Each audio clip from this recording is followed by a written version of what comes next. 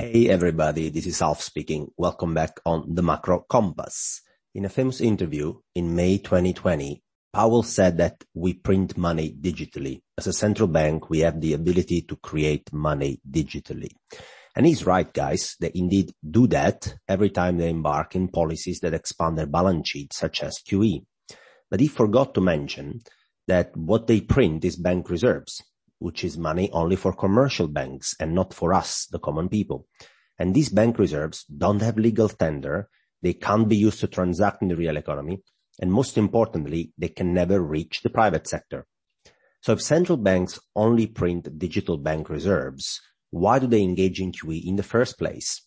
And if bank reserves are not money for the private sector, what are they useful for then? And that's what this article will be all about. It's an educational piece on why do central banks do QE in the first place, and what can these bank reserves be used for? Central banks do QE in the first place mostly because of the so-called portfolio rebalancing effect. When a central bank performs QE and directly buys bonds from a commercial bank, for example, also if they buy it from another actor, it doesn't really matter, but to make it simple, when they buy it from a commercial bank, what they do is they simply change the composition of the asset side of the balance sheet of the commercial bank. They reduce the amount of bonds the commercial bank owns, and they give them bank reserves instead. But reserves are a suboptimal asset to own for a bank in big size, and we'll show you why. And what they will do, is they will try to rebalance their portfolio towards riskier bonds. There are three main reasons for that. The first is that regulators have made bonds almost as regulatory friendly as reserves. The second is that these regulatory friendly bonds carry higher yields than bank reserves, so they're more attractive from a return perspective. Number three, bonds can be used to hedge interest rate risk, while bank reserves can't. The important bottom line is that while preserving many useful features for a bank reserves in big size are a suboptimal instrument. They are a zero duration, low yielding instrument that basically has become unattractive to own in big size, especially as regulation has become very friendly towards certain bonds.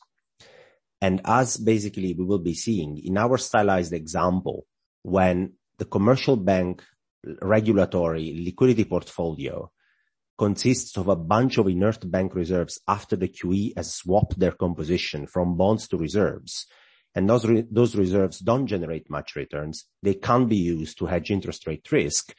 At that point, commercial banks will be trying to rebalance their portfolios towards a better composition of regulatory friendly bonds and reserves. So what it will mean is that they will try and get rid of some reserves and buy treasuries, mortgage-backed securities, corporate bonds, and even stocks under certain circumstances that are treated in a friendly way by regulation. But wait a second, the central bank is already buying these very same bonds, guys, with QE, right? With QE, the central bank goes and buys out treasuries and mortgage-backed securities and corporate bonds. And now we are saying that the commercial bank will be trying to rebalance this portfolio exactly into the same assets. And this is summarizing the virtuous cycle behind the portfolio rebalancing effect. The central bank expand their balance sheet, they buy bonds, they also buy corporate bonds, mortgage-backed securities. The commercial banks are on the forced receiving end of QE, and therefore their portfolio compositions will get skewed forcefully towards more reserves and less bonds. But reserves are suboptimal to own compared to the regulatory friendly bonds, and so they will look to rebalance their portfolios back to bonds to a certain extent. What it means is that they will try to get rid of reserves and they will start buying the very same bonds that QE is buying. Hence, they will suppress volatility further and they will compress credit spreads across the board. Other banks who so far have maybe resisted the temptation to rebalance their portfolios will now have missed the carry party, the return party, right? And because volatility has reduced and because credit spreads have compressed, they will try to pile into exactly the same trade. And then after those, asset allocators and investors across the world will be more and more encouraged to take additional risks. Again, because returns across the board are disappearing, credit spreads are compressed, and volatility is compressed too. And everybody will try to be adding risk to their portfolio, supporting the flow of credit and capital. Now, this is why central banks do QE in the first place, to make sure that through this flow of credit and capital, aggregate demand picks up and ultimately inflationary pressures get revived as well. This is the portfolio rebalancing effect explained. But now, what the hell are these bank reserves useful for? I mean, it's time to answer once and for all the top 5 frequently asked questions on bank reserves. Because as we said, commercial banks are then inundated with these bank reserves. And yes, they will try to do portfolio rebalancing, but what are these reserves useful for in the first place? So question number 1, what are bank reserves and who can own or transact with them? Bank reserves can basically be thought of as money for banks. You can own and transact in reserves only if you have a master account at the central bank. If you don't have one, you cannot transact with reserves. And reserves are a liability of the central bank, therefore have no legal tender. They are not real economy money. You can't buy bread with reserves. Question number 2. Yeah, Alf, but reserves can be lent to the real economy. That's what banks do, right? They lend reserves. Answer, no. Banks don't lend reserves. Every time they lend, banks create money out of thin air. They credit your bank account with money that doesn't exist. It gets created by banks, and they do not use reserves in the process. Question number 3. Yeah, but if I withdraw cash from an ATM machine, then I'm turning reserves into real economy money, and I can spend those, right? No. When you withdraw cash from an ATM, what you're doing is you're converting your digital existing bank deposits that are already there into bills.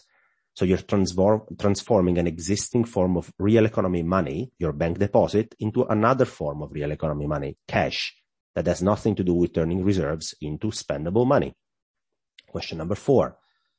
What are the usual activities that banks carry with reserves then?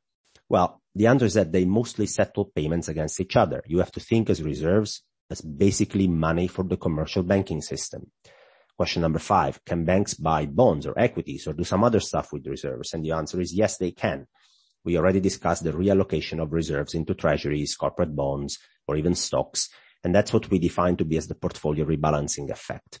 Banks can also lend reserves, for instance, in the repo market or in the FX swaps market. Now, I hope I've clarified why central banks embark in QE. One of the main reasons is the existence of the portfolio rebalancing effect. And I also hope that now your knowledge on what bank reserves can and can't do is clearer than it was before. This is all for today. Thanks for listening all the way through. Last but not least, if you're interested in partnership, sponsorship, you want some consulting services, feel free to reach out at themacrocompass@gmail.com. Please, guys, if you like my work, also click on the like button and share the article around so we can help spread the word about the Macro Compass. Thank you all, and I'll talk to you next week.